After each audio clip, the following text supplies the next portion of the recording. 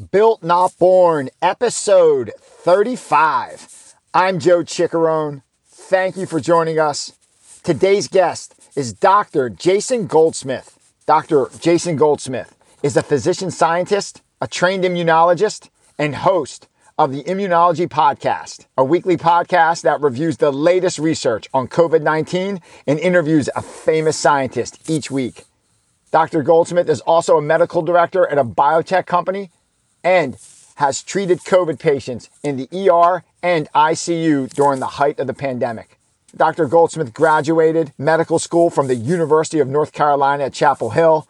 He did his residency in internal medicine at the University of Michigan and earned his PhD in pharmacology from the University of North Carolina at Chapel Hill. Dr. Goldsmith also went on to conduct postdoctoral research at the University of Pennsylvania's Institute for Immunology and is a trained immunologist. On the podcast today, Dr. Goldsmith conducts a Q&A on all things COVID-19. I reached out to previous podcast guests, everything from physicians, MMA fighters, CEOs, special forces operators.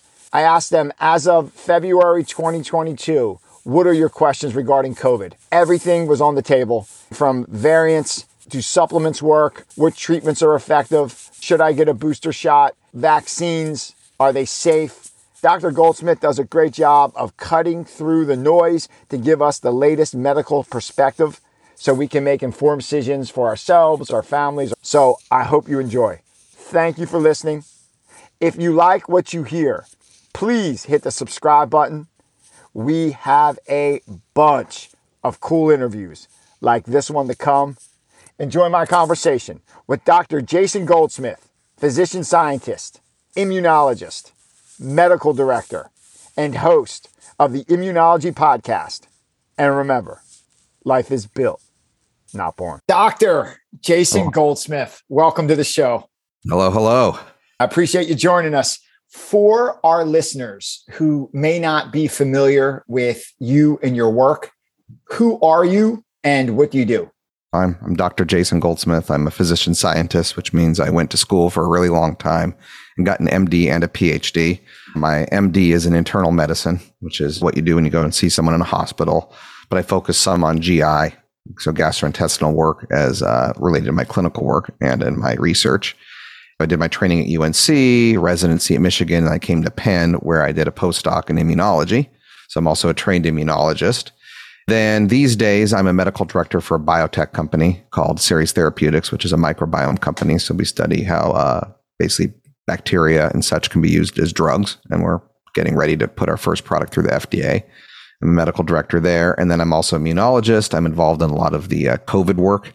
I'm also the co-host of the Immunology Podcast, which you can find by looking up the Immunology Podcast on Google. Really unique name, but very good. And so I spent a lot of time researching COVID. I also spent then most of the pandemic up until this year when my day job got too busy treating it at night at Abington Hospital down the road here in Philadelphia. So I was there right when the pandemic hit. I was treating patients on the floor, being admitted and as well in the ICU, running out of those gowns, putting garbage bags on, all that fun stuff. You were knee deep in COVID. Usually at this point in the podcast, I ask a series of questions.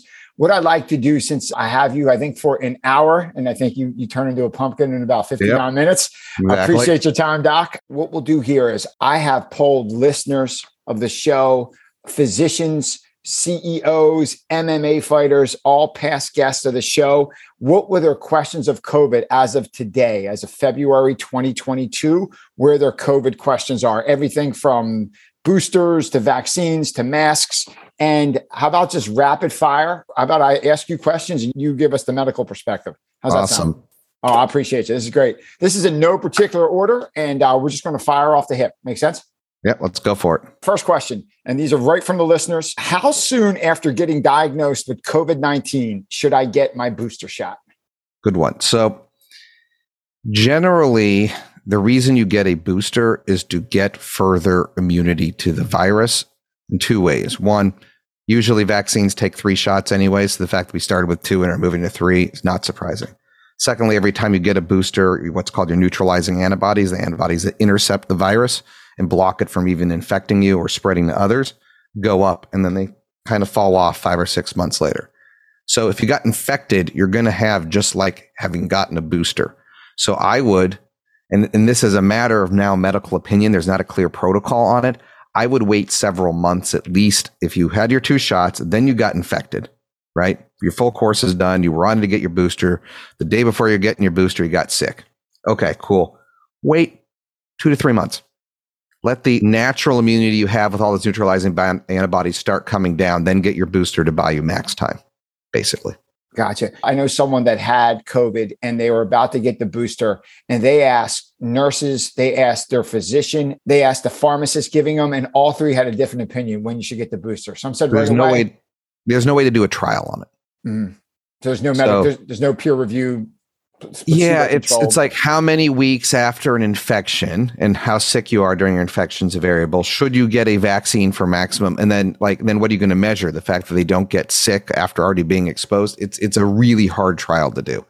So you don't want to do it immediately because you want to let your body rest and recover. You don't want to never do it. And so then you're kind of going, well, how long will the natural immunity help you out? And then when would you want to get your 1 booster that's authorized? And so you're just kind of playing a game. You could wait 5 months. You could wait 3 months. I wouldn't do it 2 weeks. I wouldn't wait a year. So somewhere in that, it buys you several months at least. Okay. Next question. How is it possible that some members of my family contracted COVID and became very sick while other members of the same family living in the same house remain COVID-free? Good question. So depends. If they're vaccinated, that could be the vaccine working, especially if they are recently boosted. We had COVID in my household. My son had been vaccinated a month before. He didn't get it. And then the other example is my daughter. She's 4. She can't get vaccinated yet, but she is part of the population. So kids under 5 who are really resistant to getting the virus, and she never got it. And so you could have natural resistance. You could have been exposed a year ago, never got sick, never noticed it, and have a whole bunch of antibodies. And that's why you never tested positive either. Or you could have cross-reactive immunity from other coronaviruses because you're a daycare worker and bathed in the stuff. And so also not get it. Or same with kids. That's part of the reason kids don't get it. Or you could just be young and be resistant for all the reasons they are, which I don't know if that's a question or not. So it's because just like in the population, people are randomly seem to get it when they're exposed or not. The household's the same. It's just a higher exposure. So you're more likely to get it if you're living with someone. But doesn't mean you will. Or it means you're going to have such a low amount that you don't turn positive, or you already were exposed and are immune, or you're vaccinated. Understood. How about, you mentioned about kids. How in the beginning, say 2 years ago, say March 2020, when this came out, when it was really scary, kids did not get it, but the older population. But now it's like when you get to the Omicron, like all the kids get it. What They're happened? Actually not, though. So this is what's crazy. So kids, the younger the kid, the less what's called ACE2 receptor, which is a receptor that the virus binds to and gets into the blood vessels, the less of that they have. So they can't get deeply infected in the lungs. That's always been true. However, the virus also has a second receptor that's more in the upper airways, and that kids do have. But kids are also bathed in coronavirus, being in daycare, and so they have some cross-reactive immunity from other coronaviruses. So between the fact that they're like germ factories and they have less receptor, they've always been really resistant. Now what's happening is that some kids are randomly positive because they're going to the hospital for something else. That something else is often something called respiratory syncytial virus, or RSV, which affects kids in the winters. And so we've had a burst of that this year because all of the hygiene we've had and all the mask wearing has actually, in contradiction, made kids more likely when they get sick to get sicker this year because they haven't had a low-level exposure to build up immunity. And so kids are getting hit hard with RSV this year, and then are just so happen to also be COVID positive while in the hospital, where they fall and break their arm on the monkey bars and are COVID positive. Are they sick with it? Not really. I think we've had 1 death in the Northeast now from COVID in a child under the age of 5 in 2.5 years of the pandemic. Which is still tragic, but like relatively speaking, the pools that kids have in their backyards are more dangerous. The car ride to school is more dangerous. So they're just being positive because they're coming in, we're testing everyone, but that positivity isn't why they're sick in the hospital in most cases. It's usually the RSV or whatever else is happening to them that's causing the problems. Understood. Next question. Do you think future variants of COVID-19 will be less virulent, even though they may be more contagious? So viruses don't want to kill their hosts too fast because then they can't spread. A virus with mild disease that spreads very rapidly is very good evolutionarily and will outcompete other viruses. Ones that get you sick enough to quarantine away also get you less spread, right? So the flu, its failure is that it makes you feel like crap the instant you're infectious. So you go at home because you feel horrible, right? Mm-hmm. You go home, you feel horrible. You don't spread it as much. So COVID's done a really good job making you not really feel sick and it spreads. So the answer is probably, but mutations are also random. And so while the tendency for selection of the fittest will lead you one way, sometimes you get weird shit. When do you project, next question, when do you project the United States will reach herd immunity? Never. How so? So herd immunity means that there's enough people that are fully infected by it or fully immune from it, either by vaccines or natural infection or both, that the virus cannot spread or have a real reservoir in the population and everyone's protected. I don't think that's what's going to happen. I think that it will become what's called endemic, and it will be one of the seasonal bugs people have that we stop worrying about because it won't be that severe. But that it'll still pass from person to person, and sometimes you'll be COVID positive, and sometimes you'll be flu positive, and so on and so forth. So just like we don't have herd immunity against the flu, we're not going to have herd immunity against COVID. We don't have herd immunity against any coronaviruses. So you think at some point, instead of just getting your flu shot each year as an adult, you'll just get your flu shot and your booster each year for COVID? Maybe. You may not even need it. The reason you have a flu shot is it mutates. It switches which form it's in. So like, your H1N1, H2N5, those H and N numbers are different subunit types, and they recombine in animals and swap out. And so you have to make different vaccines for different ones. That's less true of COVID. It has mutations, but doesn't have these big giant module swap outs that make you have to have a completely different immunity. Could you have a booster for Omicron? Maybe. Could you have a booster every 3 years, or a booster for the elderly and immunosuppressed only every year? Yeah, because they're really easy to swap over. May the companies try to push annual boosters because they're pretty effective and don't have much for risk? Sure. Do I think it'll be required? No.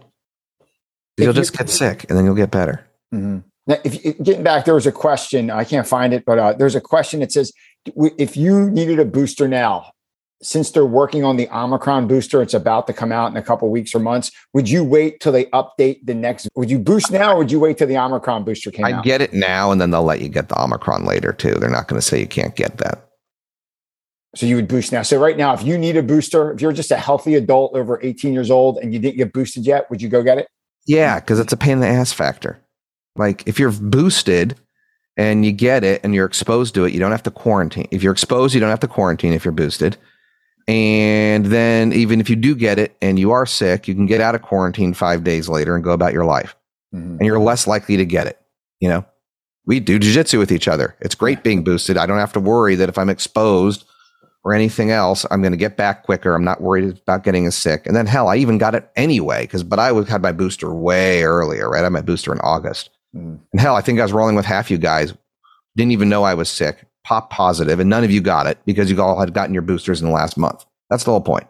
Yeah. Boosters, basically, the third one does help some long-term immunity to protect you, but a big benefit of it is it just prevents you from getting it to begin with, but only for a few months. It's like a short-term shield. Yeah. And just having a study of an N of one myself, I got boosted. And within that 10 weeks, I probably came across 4 or 5 people that I was with in the car, like family members, no masks, jiu-jitsu, whatever else I did. And I never got it.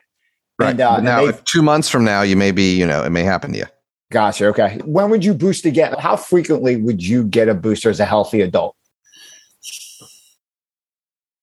I think it depends on what's going on. So right now, Omicron is everywhere, but it's already dropping. So peak Omicron, if I was allowed to have a booster, I'd get one.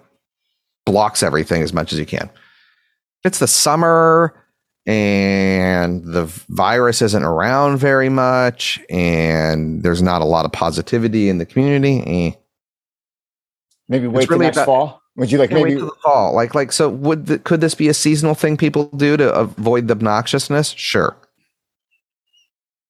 Just depends on where we end up. I think part of it's society's figuring out how we feel about a new virus because it's scary to people. Awesome. Okay. Next question. What exactly is herd immunity, and don't these vaccines impede herd immunity for COVID? So herd immunity is the idea. So viruses have to spread from host to host, right? They can't live outside of a person. So they infect you, they spread infectious particles, go to the next person. That's how they live. They hijack. They're kind of like a parasite. So herd immunity is when enough people in a community are protected that those few who can't get vaccinated are also protected. And the concept is the virus doesn't have enough places to go to spread and jump from person to person that it can be infected. So that's what herd immunity is. Now, the vaccines and how they work and herd immunity. So let's take a step back. Vaccines just replicate natural immunity, sometimes better. You get sick with a virus. How much immunity you get may be dependent on how sick you get and how much of a dose of virus you got and all this other stuff. A vaccine is designed to be a very specific dose in a regimented way that's more reproducible. So we know if you get the vaccine, you're going to get X amount of immunity. With the virus, you can get X or Y or Z amounts, maybe more, maybe less. They'll be mixed, all types of stuff. Both the vaccine and infection generate herd immunity. Herd immunity through natural virus is the play a stupid game, win a stupid prize general mechanism. You could infect everyone in the population at once, and we'd all be sick at the same time, or do it over a couple months. And after everyone has it and all that death toll from the earlier variants, right? The 1% death rate or what have you. Yeah, sure. You'd mostly be immune to the virus when spread around. Or you vaccinate people and they don't all die to gain their immunity. Mm. That's the idea. But remember what I said, respiratory viruses we're not getting herd immunity to. Measles, mumps, rubella are respiratory viruses. Those, natural immunity or vaccine immunity, both give herd immunity. So it's going to be the same. You get neutralizing permanent sterile immunity. The same is true of chickenpox. You can get shingles. But chickenpox, you can get permanent immunity, or it takes like 20 years for it to wear away, right? That's why they have boosters eventually. Well, there you go. Natural vaccine matchup.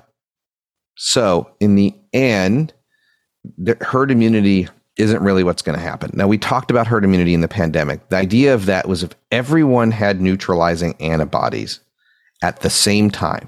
So if we had all acted in a coherent manner and all gotten our vaccine the same week when they all came out, all of America was suddenly vaccinated. Let's pretend that we were that coordinated. Then the virus would run out of places and would die out due to group herd immunity. And even if the virus couldn't exist anymore, there'd be no reservoir for it. So even if new unvaccinated people came, it's not in the population. But we don't have that. And that's why you see with measles people and anti-vax groups that if you have enough measles around and enough unvaccinated people, it can still affect people that are vaccinated, because now they're just getting exposed to it over and over and over and over and over again. And the vaccine's 90% effective. It just takes 10 times to get through once. Mm-hmm. Okay. So you eventually overwhelm the shields. But if there ain't anywhere for it to go, you have very few shots on goal, right? The best goalie in the world can't stop everything. Yeah, okay. No, that makes sense. Have the vaccines caused the mutations or make them come about faster? I'm trying to think about how to say this. So can a vaccine create selective pressure for it to mutate away from the immunity? Yes. Would that be any different than everyone being infected by it all at once? No. If we all just got really infected and sick with it, it'd do the same damn thing. Mm-hmm. Now, we are driving selective pressure for it to mutate the spike protein, because that's what the vaccine's against versus other proteins, but that's fine. That's what we want it to do, because that's the protein that enters the cell, causes the cell entrance. And if it mutates in a way that's stupid for it, it then loses its functionality. And that mutation then doesn't propagate. Here's a mass question. Yep. All right. Do you think school children should wear masks in school? Right. How effective are they? Do mask mandates work? Not really. Do masks work? Kind of. So it's all about the quality of your mask and how long you're around a person. So if I'm wearing my fitted N95 mask, which hurts like a motherfucker on my face, and they really hurt when you wear them, and I go into a person's room with COVID at the hospital, I'm not going to get it. If I walked around that way all day, I wouldn't get it either, probably, but my face would really hurt. If I wear a KN95, that's less true, and a surgical mask, that's less true, and a cloth mask, even less true, right? Mm-hmm. Cloth masks, I'll still get it if I go into a room with someone with COVID and hang out with them for a while. Now, if I go to, in the early days, if I go to the grocery store, and I got to go to the grocery store because we got to get our food. Everyone's got COVID, or some people have COVID and some people don't. And you're walking by them and you're wearing a mask, and they're wearing a mask to block their particles so it can't aerosolize. Will the mask stop the spread? Yes, because it's preventing it from aerosolizing. You're not just sitting in a room. So it depends on the context. If I'm in a conference room with a person with COVID, I better have an N95 on. Mm-hmm. And that's where it gets a little weird. School. You're sitting essentially in a conference room with people all day. You're sitting with the same kids all day in cloth masks, and kids chew on their masks and lick at them and pull them down. Are they really doing that much given the real world scenario they're in? I'm not sure the benefits outweigh the harms, especially given all the speech delays we've seen. Which is a controversial view. Mm. Do I think that the general idea of wearing masks when we're running around various public places when the pandemic was peaking helps slow the spread down? Yeah, they do. That's absolutely what they do. Surgeons wear masks during surgery so I don't get you sick. That's why you wear a surgical mask. It's not to protect yourself from the patient. It's to prevent you from coughing into their guts when it's literally open while you're doing surgery and infecting them. Mm-hmm. So they work to prevent you from spreading it. But only so much, only for so long, depends on your exposure dose from everyone else. So I think it starts to get silly. I think it's really silly when you go into a restaurant, put your mask on to walk from the reception area, from the hostess to your table, and then can immediately take it off. Mm-hmm. You're going to a restaurant. You just don't need a mask. If you've chosen to eat at a restaurant, it's a maskless scenario. Just accept that. Mm-hmm. Should the wait staff maybe wear masks? Sure. There's around every single person going to every single table, like spreading it all around, just like you want them to wear gloves when they're preparing your food. Mm-hmm. Okay. Hostess's job and waitress's job is to talk to you, talk on your food. So maybe, yeah, while there's a pandemic going on, I can see that. Should hospitals probably have masks to minimize spread everywhere? Yeah. Should they be surgical masks? Yep. Mm-hmm. So it really depends. I think we're getting to the point that with vaccination being what it is, and the choice is like you can choose to get vaccinated anytime you want. It's not like it's hard to get. You don't want to get it. You're the one playing with fire if you're out in the community not wearing a mask. Mm-hmm. Getting back to your immunity with the vaccine and with the disease, you touched on this a few minutes ago. People that I know, they go, oh, I got the disease. I got COVID. I'm more protected than you who's vaccinated. Who's more protected, a vaccinated person or someone who had COVID? So the data has bounced around on this. So some early work shows that getting vaccinated once is relatively simple. So let me take a step back. Getting COVID once is more protective than a single shot of the vaccine. Putting aside J&J, which is a different kind of vaccine, but the 2-shot vaccines. So getting COVID once, more protective than a single shot. Getting both shots is more protective than COVID. Getting COVID once and a single shot after is pretty similar to both shots of the vaccine, which also goes along with side effects, like people who had like really bad side effects at the first COVID dose, like most people after the second shot, were ones who were most likely to have been exposed to COVID before, or actually just knew they had it. Your second hit with it. Getting COVID twice, they haven't had as much data on this, is probably as protective or more protective than the vaccines. COVID twice. Yep. Right. Who wants COVID twice? Is that win stupid game, play stupid games, win stupid prizes? Right. I mean, it can happen. Should you do that? No. And it really depends on how sick you were, right? Like if you had, I had this really mild thing and I popped positive one day, but I was fine. You probably aren't nearly as protected as the dude that was like super sick. Mm-hmm. You don't want to be super sick. I mean, the reality is everyone's going to get COVID at this point. So get vaccinated and you'll still get COVID and be extra protected because you're just going to get used to, your body's just going to get used to it. It's basically reps. Like the way I think about it is anyone who, because you have a lot of fighters on this podcast, like, do you just go into the fight without training? That sounds real dumb. Mm-hmm. Vaccines are just training your body. No, that's a good point. How about this? This is from a physician friend. It says, I've been curious how each time there is a new variant, it takes over the old one, and the old one just seems to disappear. Where does it go? For example, Omicron is now, at the time, 99% of all new cases. So what happened to Delta and the original strand?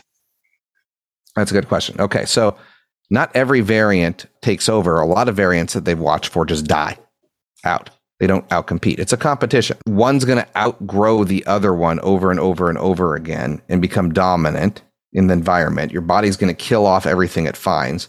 So all the Delta is being killed by human hosts and just the environment.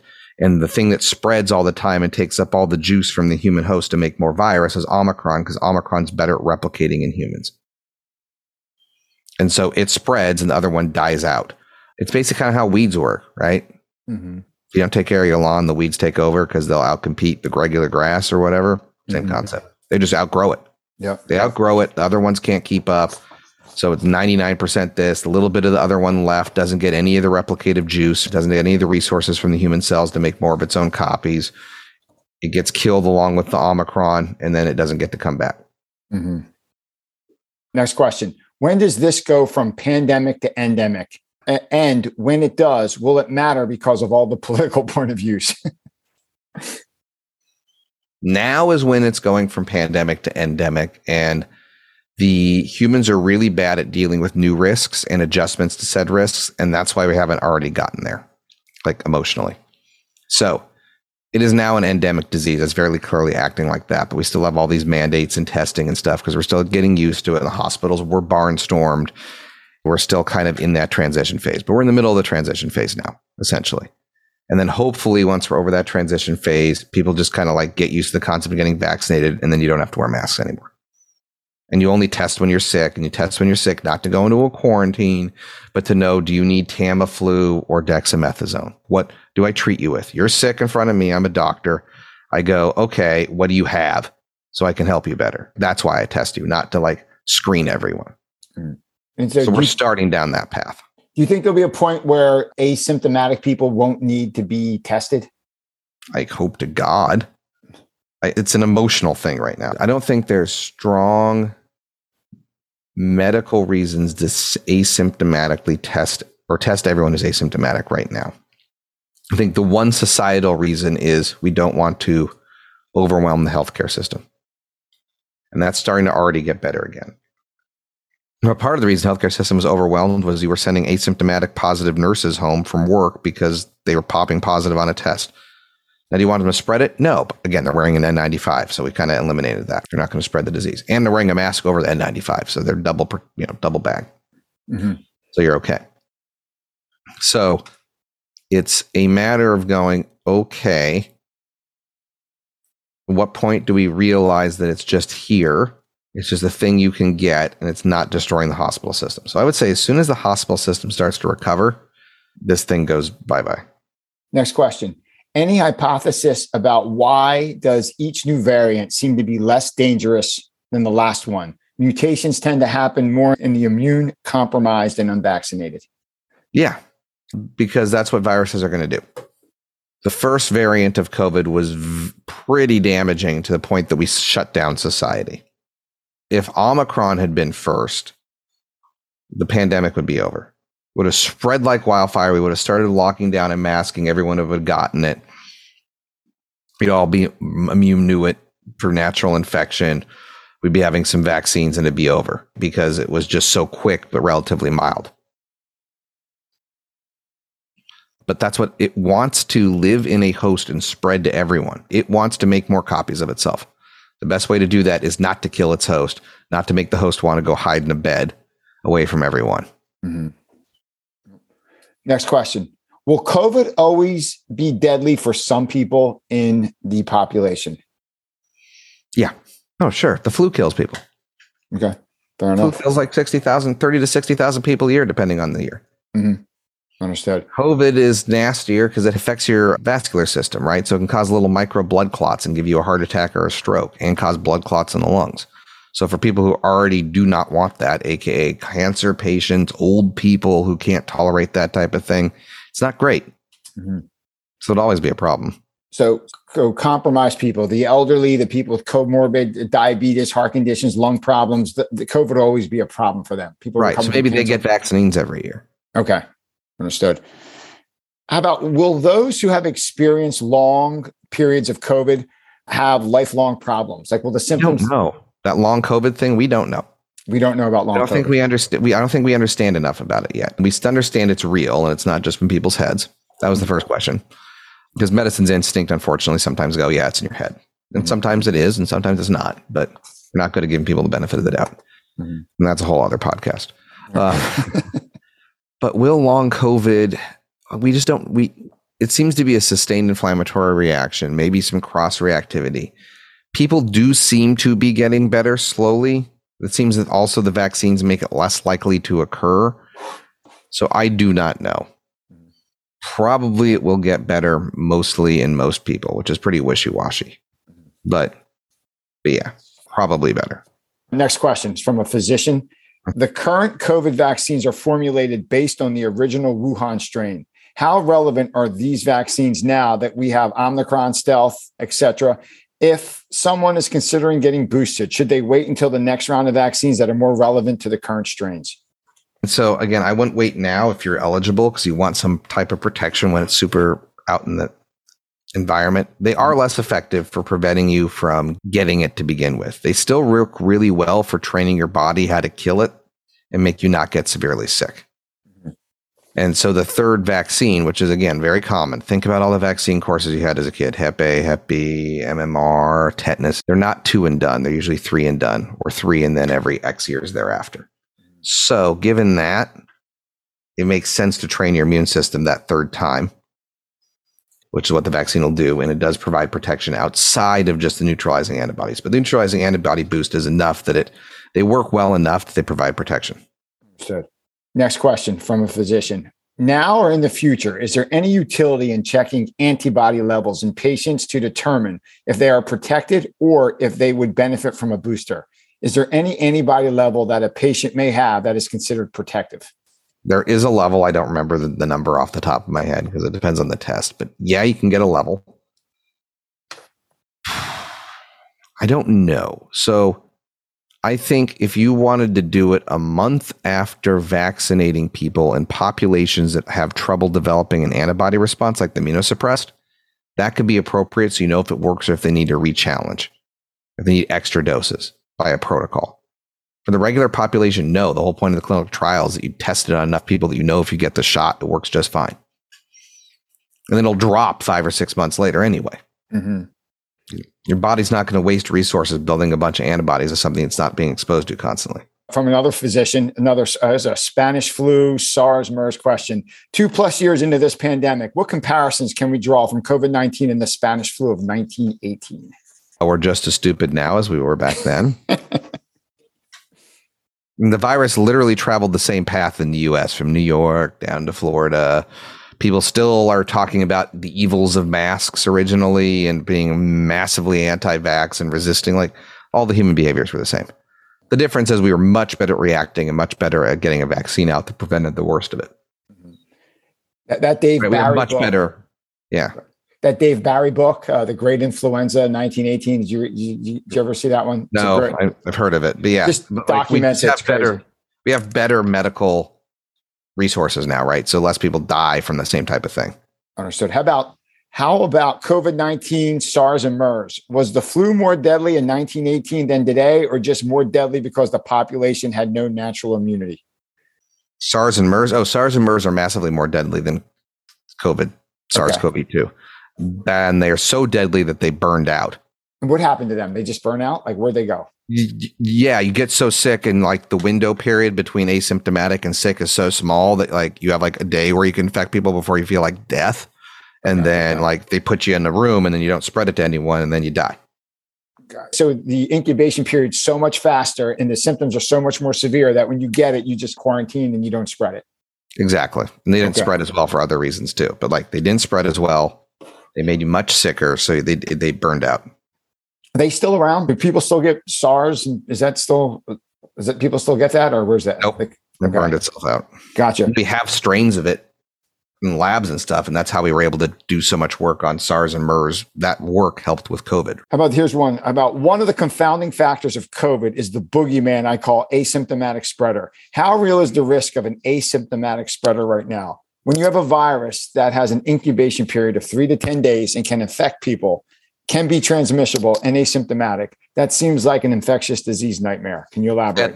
Yeah, that's the whole problem. COVID's problem is it has a really long period where you're asymptomatic or pre-symptomatic. So those are two different ones. Asymptomatic means you never feel symptoms. Pre-symptomatic was like when I went to jiu-jitsu and had it for a while, maybe eventually had a sniffle that I didn't think I was sick, then got a little sick. And it took so long. I'm just sitting there going, doop, doop, doop, doop, doop, doop. No problems, all good, and then spread it. That's why we have so much testing right now, is because like you can just have it and be spreading it all over the place. That is the problem with this virus. Mm-hmm. How long do you need to be in a confined space with a person to catch COVID? Great question. Depends on the ventilation of the space, the type of mask you're wearing, and how sick they are and their viral load. And if you're vaccinated, if you were recently boosted or not. Right? So it basically depends on all the doses and all the barriers. Unvaccinated people hanging out, having dinner with each other, or just hanging out in the kitchen, 10 minutes or so, if the person has a good load, is my understanding. Just to synthesize here, if you're not vaccinated, get vaccinated. Yeah. I mean, like people are like, oh, what, like it's going to affect your DNA. No, it doesn't affect your DNA. It's an mRNA vaccine, which degrades in your body almost immediately and cannot be inserted into your DNA. It's designed, it's like the most temporary form of a vaccine we have. It's RNA in a fat molecule, which means the fat is very similar to the fat molecules you have in your body. It's called a lipid. That's how they get the RNA into your cell. Your body makes a whole bunch of the spike protein based off that RNA template, and then the RNA dissolves. Literally, it's degraded by your body, not dissolves, but it's actively degraded by your body. So your body does naturally. Then you get immunity. They're like probably the safest vaccines I've ever seen. So you're saying this vaccine with COVID, you think it's the most safest vaccine you've seen? The Moderna and Pfizer's, yeah.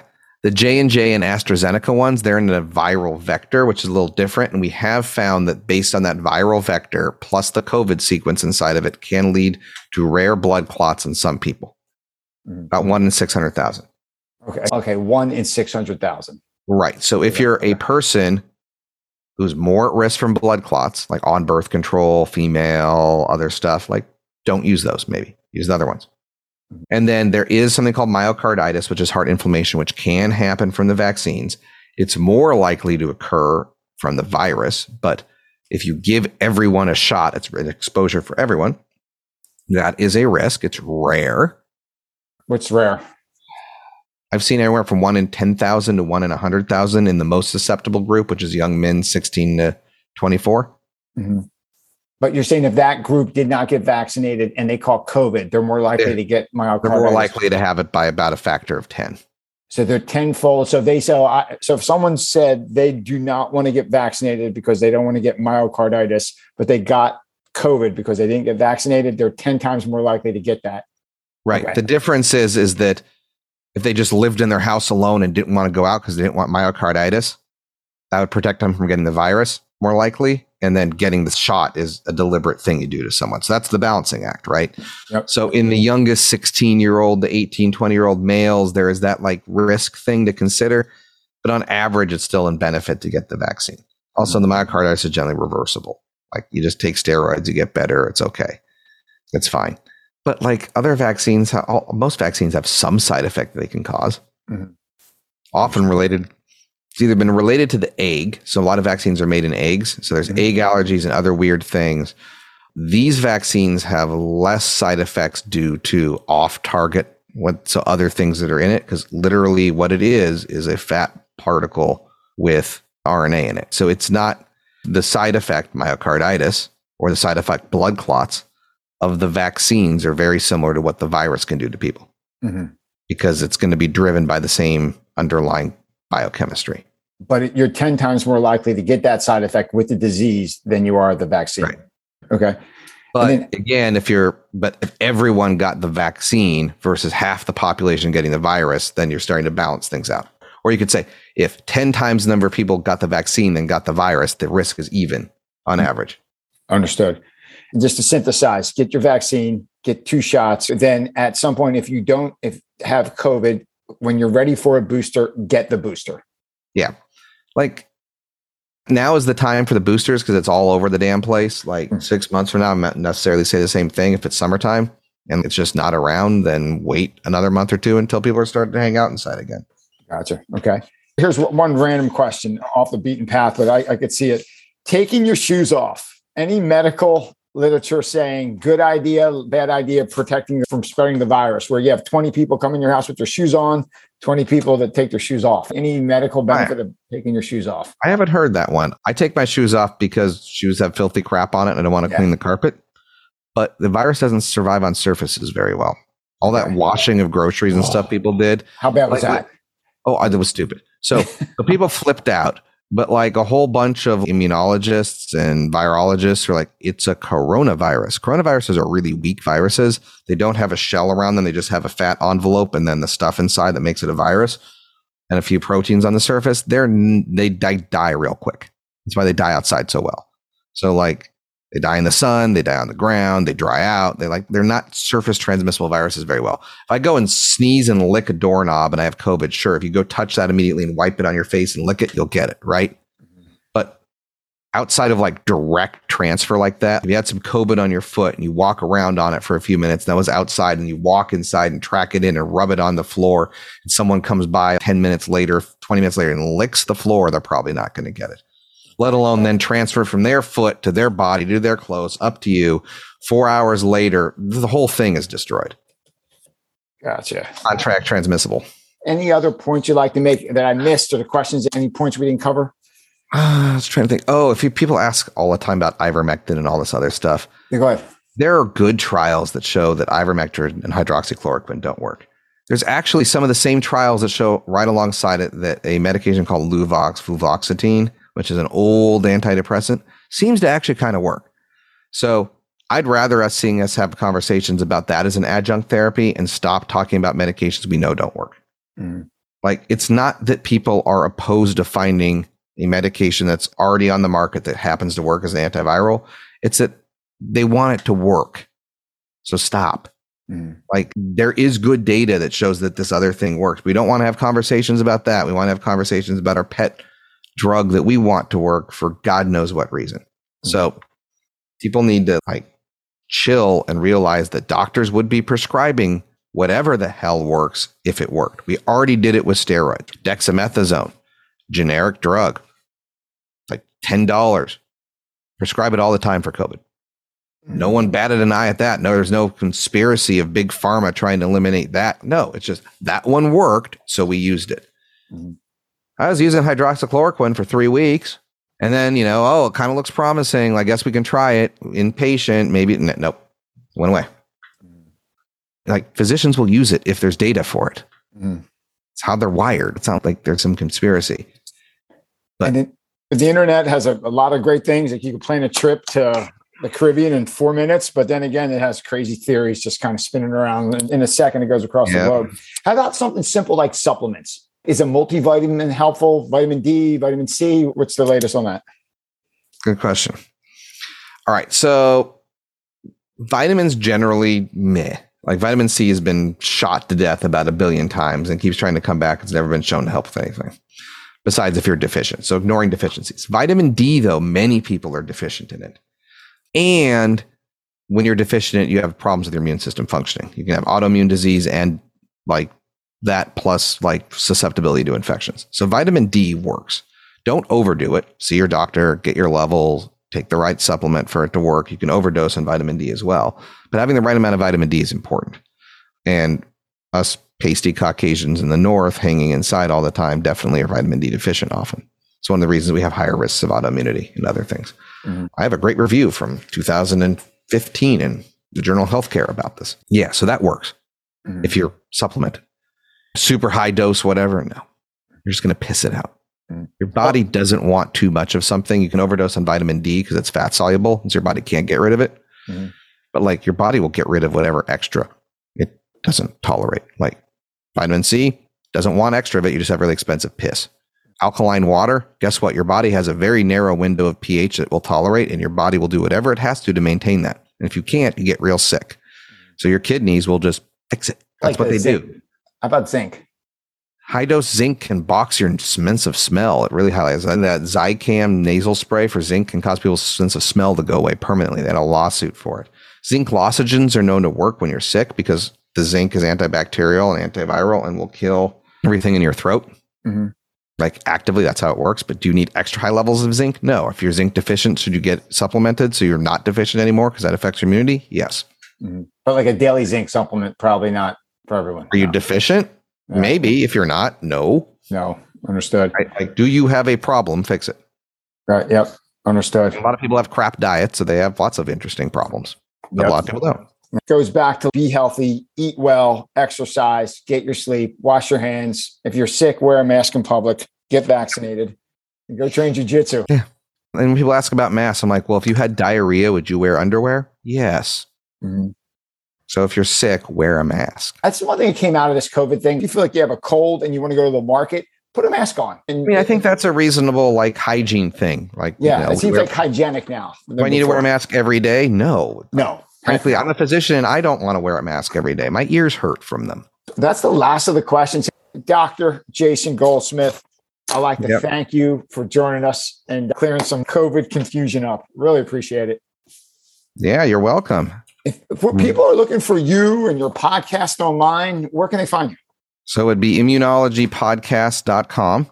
Yep. Is the place to go for the podcast. You can also find it on Spotify, Apple Podcasts, anywhere you get your podcast. Just search the Immunology Podcast.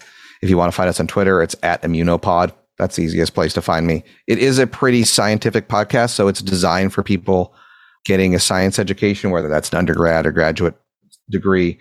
We do review papers, though, at the beginning of it. So it's a two-part. We review a couple papers that just came out in the field. So if you're interested in COVID, it's a great way to hear what people are talking about in the field of immunology, COVID, and otherwise, because we review all the hot stuff coming out. And then we talk to a famous scientist every week. Very cool. It gets, if you're like, I don't know what a cytokine is, it's going to be a rough podcast because it's pretty technical. But if you want to start learning about immunology, it's not a bad place to do it, especially if you read some stuff online first. Awesome. I'll put that in the show notes. And Dr. Jason Goldsmith, I'd like to thank you for joining us, clearing some stuff up, and hopefully the masks go away, get your shot. Yeah, I hope so. Go train jiu-jitsu, right? Come on. Yep. See you tomorrow. Have a good one. Hey, take care. Thank you, Doc. Have a good one. Yeah, bye.